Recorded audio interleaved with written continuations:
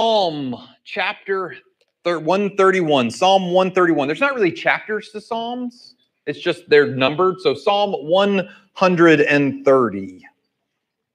I'm not really sure what the Lord was doing when he laid these passages on my heart a few months ago when I was planning out our services. I did not know we would be in a new location. I did not know we would be worshiping at a different time. I did not know that life would be going on. There would be a dome of heat over much of Central America, not central United States.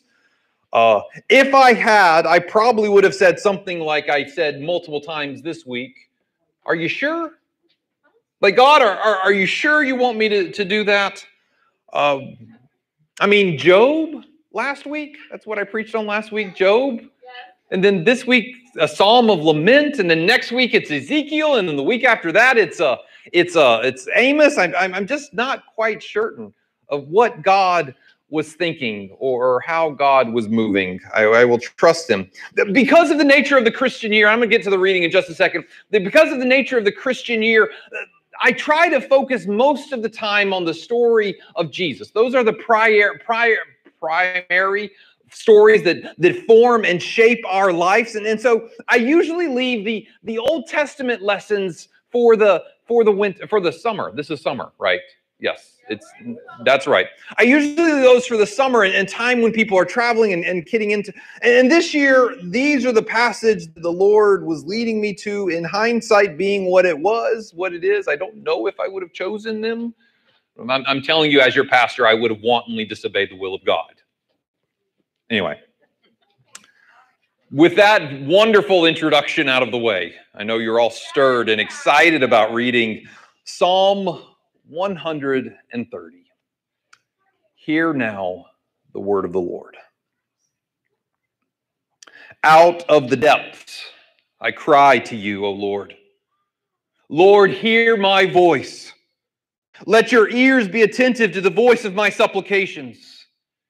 If you, O Lord, should mark iniquities, Lord, who could stand? But there is forgiveness with you, so you may be revered. I wait for the Lord.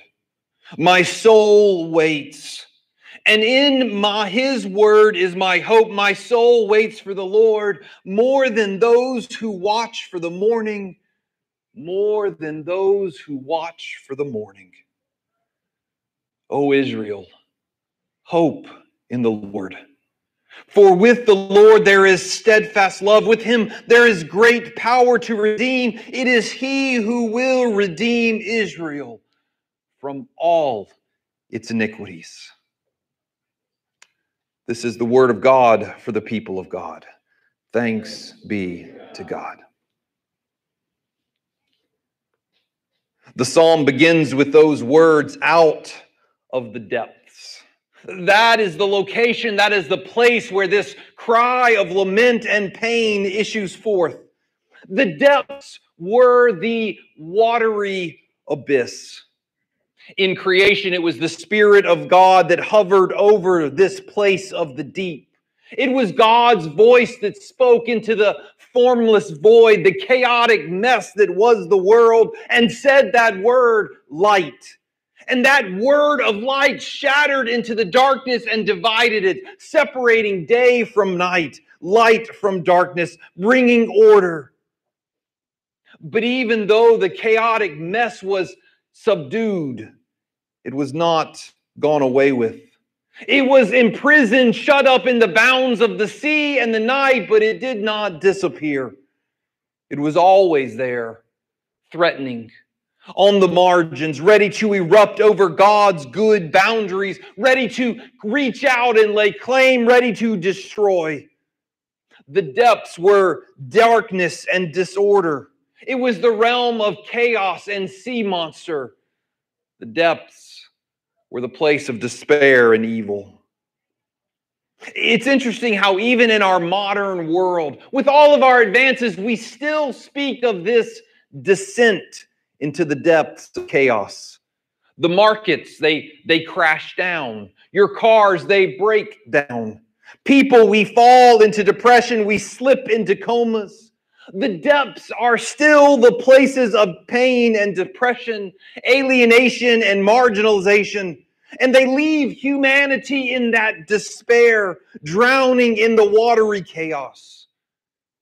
It is from that place that the singer cries out, "Hear my voice." This is not a respectable, calm crying out. This is not a, "Now I lay me down to sleep, I pray the Lord my soul to keep."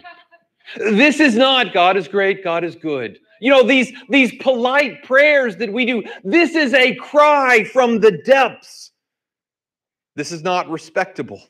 This is the soul crying, tear shedding, heart bleeding, desperate calling out to God in the night, "Lord, hear me." Because if you don't, no one else will. If you don't come to my rescue, no one else will. All my resources are exhausted. All my strength is used up. All of my wits and my charm, my negotiations and my finaglings, they're all gone. Hear, Lord, hear my voice.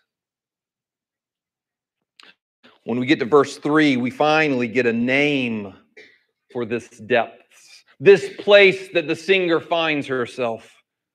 If you, O Lord, should mark iniquities, O Lord, who could stand?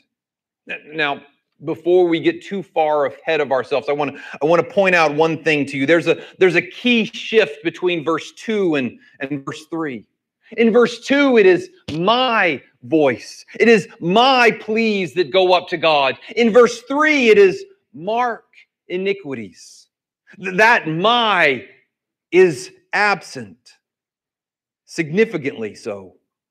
I want you to hold that absence in your mind for just a moment, because the psalmist here in the Hebrew poetry pushes us to a big idea that is it's difficult to wrap our minds around. Human iniquity is that of an oppressive dynamic in all of our communities that makes prisoners of everyone. Human iniquity is this powerful, enslaving force that requires an outside liberator. We have a shorter word than iniquity for that. We call it sin. We are sinners. Every one of us, all have sinned, Paul says in Romans. But that sin ricochets. It goes throughout human experience, bouncing off things. That sin has its fingers in all aspects of life, everything that we create, all of the systems that we inhabit. Even according to Genesis, the ground that we tread and the air that we breathe, they have been corrupted by this influence of sin, by this iniquity. So what is sin? Death. I want to hold off before we get to death, though, and I want to kind of deal with that traditional Sunday school answer that some of you may have heard. You may have learned it. Sin as a willful transgression of a known law of God. This is the sin that we try to beat out of our children when they willfully disobey us. When we set limits on screen time and they somehow get more. When we tell them to eat their vegetables and they rake it onto the plate and give it to the dog. You set up rules and they flaunt them. That is a part of sin. We are human beings and we do things that God does not want us to do. We hurt and we steal. We lie and we cheat. We worship at the idols of power and prestige. We all do that. You don't have to confess and raise your hand and acknowledge it today. I know you do. I've seen your Facebook posts. All of them. I record them all. The psalmist is pushing us, though, not just to name those willful transgressions of the known law of God, but to acknowledge and to see that there is something deeper, something more pervasive. The root here in the Hebrew word for iniquities, it means to bend, to curve, to twist. I got my first bonsai tree this week. I say my first because there's going to be more, much to Yvonne's happiness. She's back there. She doesn't know this, so just keep it kind of quiet.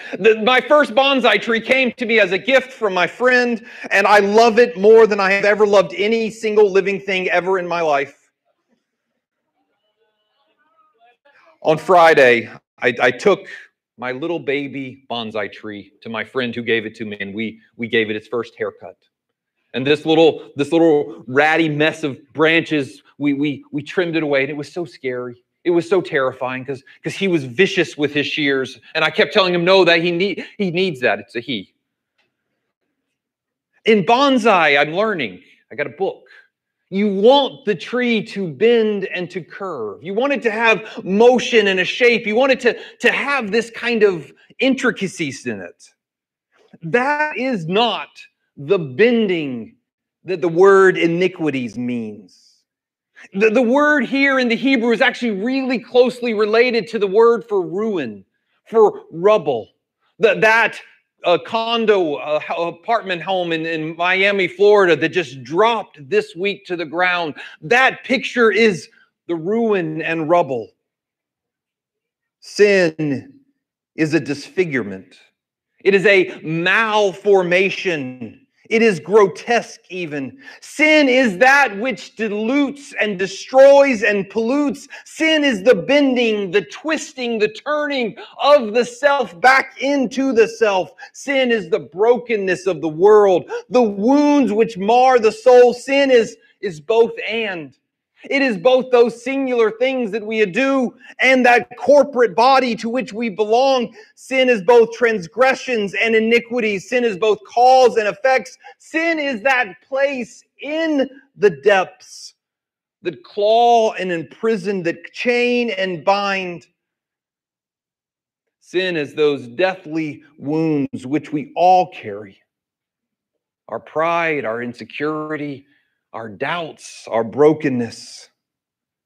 And if God were to mark them, the psalmist asks, if God were to watch them, shamar is the word there. It means both to mark, and it's going to show up a little bit later in verse 6 for to watch. If God were to be on the lookout for, to record, to mark them down, to see how destroyed and bent and broken we are, who could stand? I know the question is rhetorical, but it seems to me that I'm just going to answer for the psalmist. There seems to be two groups that probably are outside of that rhetorical question. Well, Jesus, but I'm talking about us, though. There are two groups that are a little bit outside of that rhetorical question. Number one, those who don't need for God to see their iniquities because that's all they ever see of themselves. God doesn't need to mark the iniquities of some people because in their mind is a listing perpetual of their faults and their problems, their shame and their blame, their guilt, and they just heap it on themselves over and over again. There are those who never pass up the opportunity to replay and regret the past. I've been reading in my devotionals this week an interesting prayer. It goes, "May I have a healthy sense of the shame of my past." Not a disorder, not an overly emphasized, not a beating myself over and over again, not a heaping up the blame, but a healthy sense of the effects of my sin. That's the first. The second group, I think, is kind of a little bit outside of this, at least they don't see, are those who have been so forgiven. Those who have been so sanctified that they are absolutely sure that the psalmist here is not speaking for them, not speaking in that the king's we, but speaking to other people. You know the type of people that they want you to preach about that subject that they really care about that doesn't impact them.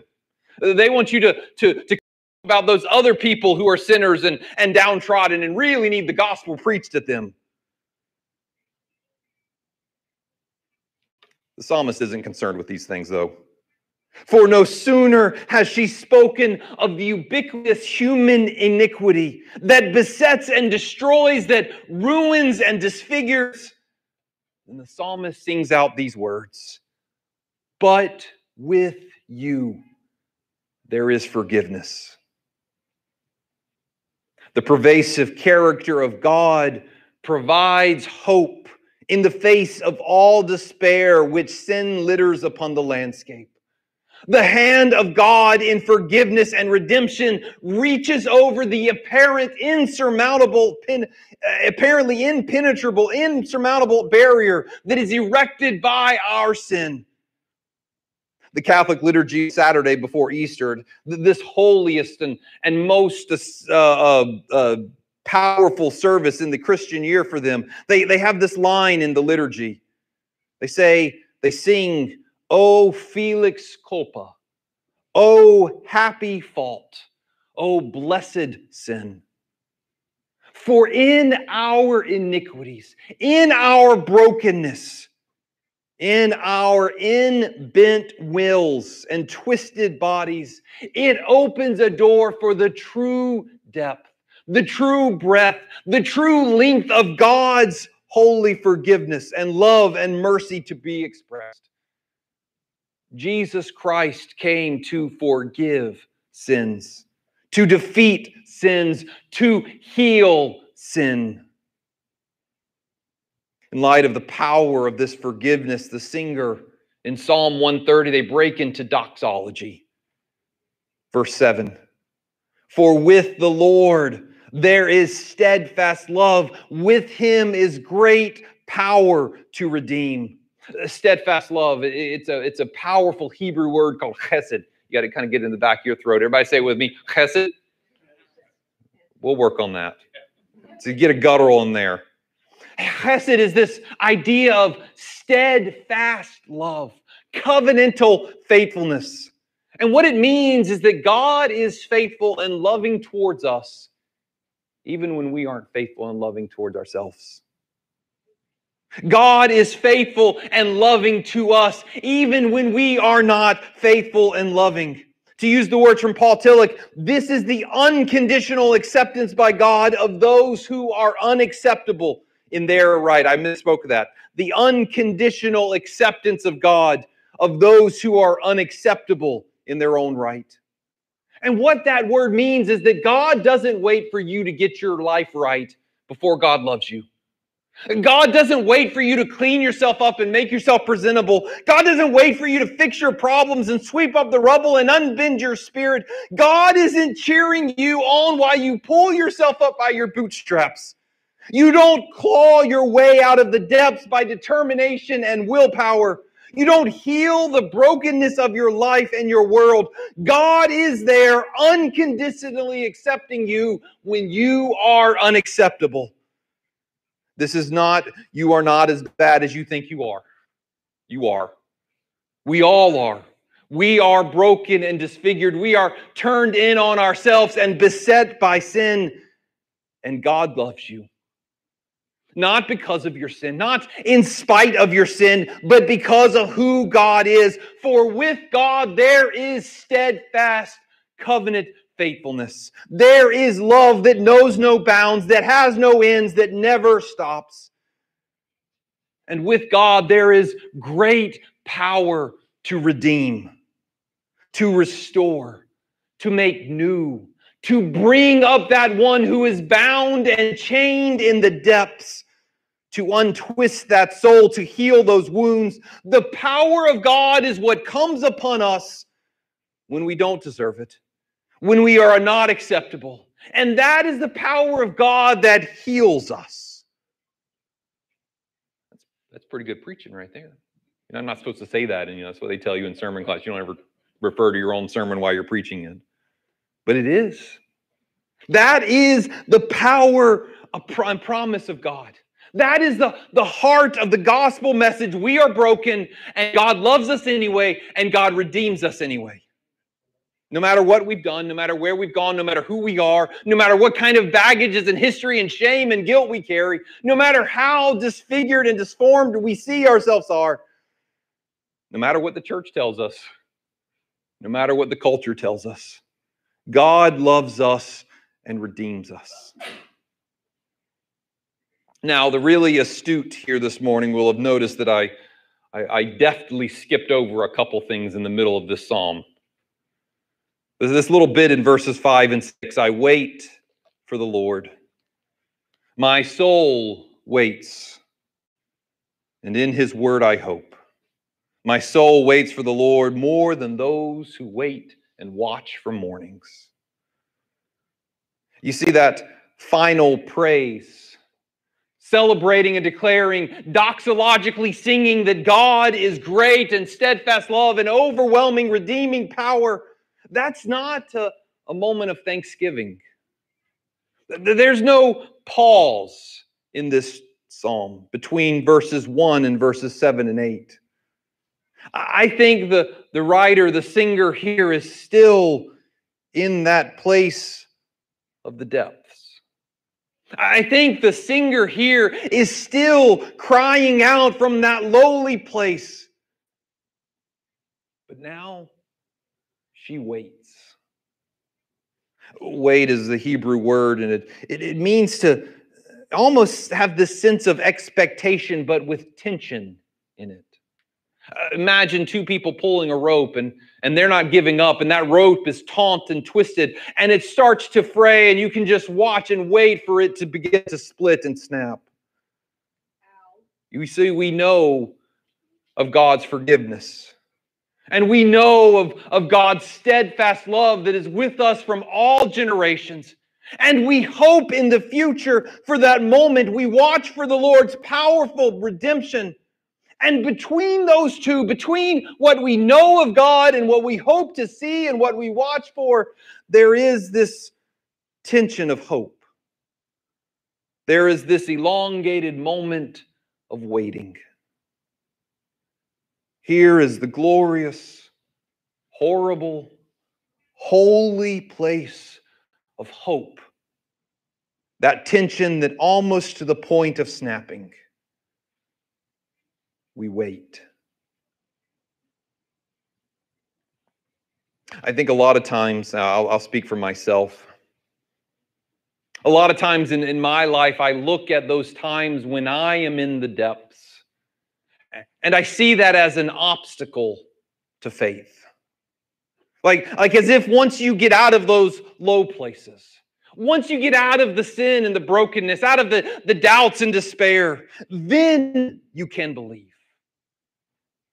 Alan Hirschman is an economist, not a psychologist, who actually takes the opposite stance. He actually looks at a lot of these things that we see, as I see, as obstacles, and he says, no, you get them wrong. They're actually opportunities. He writes about doubt in this way. He says that doubt is a creative force because it allows for alternative ways to see the world. And in those alternative ways, it could steer people out of intractable circles and feelings of despondency. For Hirschman, doubt is actually a motivating principle, not a stifling one. And I wonder if that isn't something like what the psalmist is trying to say today. The depths, the brokenness, the marks of iniquities could perhaps free us to believe that the place of abyss can open us up to trust that the word of God's unconditional acceptance and unlimited forgiveness, coupled with the hope of the Lord's powerful redemption, might allow us to live in the tension and to wait. Your Bibles have probably a title for this psalm. It's not original, it's not in the Hebrew, but it's often there and it's often helpful. My Bible calls it a song of ascent. It's one of several psalms that bear that marking. And the idea was that the Israelites, when they were gathering together in Jerusalem, they would make their way up the Temple Mount. The temple in Jerusalem was set on a hilltop there. And around Jerusalem was a valley all the way around. And they would gather in that valley. And as they were marching their way up the hill, they would sing these songs. In Passover and Pentecost, you would hear the valley echo with this tune. Literally, their bodies were gathering in the depths of the valley and ascending up the mountain to worship God. There's a chapel in the Hadassah Hospital in Jerusalem. And in that chapel, they have this beautiful stained glass window that was designed by Chagall. And the windows are set in the domed roof of that, and it seems to almost call the worshiper up into the heavenly praise. Directly beneath the window, the floor is sunken, kind of pushed down, and right in the middle of that depression, there stands the pulpit. A group of tourists were there visiting, and they asked the hospital representative about it, and the hospital representative explained the floor beneath the windows was made low intentionally because we believe that all prayer should be offered out of the depths. We haven't done it in a while, my friends. We've been on a journey and haven't been able really to do this in a while, but we have a place now where we can come forward, where we can take a position with our bodies in the very depths themselves, in a place of lowliness and humility. This isn't I'm a dirty, rotten sinner and God loves me anyway type invitation. This is simply that all of us are a part of the brokenness of the world. We carry in our bodies the wounds of life, the marring of sin, the shame of regret. We are, all of us, whether you are right there today, at times in the depths. And so we're going to end our service by waiting. If you need to leave, that's okay. Take a cookie with you. If you can stay for just a moment, I'm going to invite you to tarry. And if God is leading you to take a posture of kneeling, I'm going to invite you to come. Raymond, if you'll come and lead us as we sing about God making things beautiful. And we're going to take a moment and we're going to wait upon the Lord. More than those who wait for morning. More than the line at the DMV. More than that woman pregnant in her 40th week. More than those who are in their stage 4 at the hospital. We wait, knowing that we are loved and forgiven, and hoping in that coming power of redemption, in that blessed holy tension connecting the now and the not yet. We wait. Let us pray.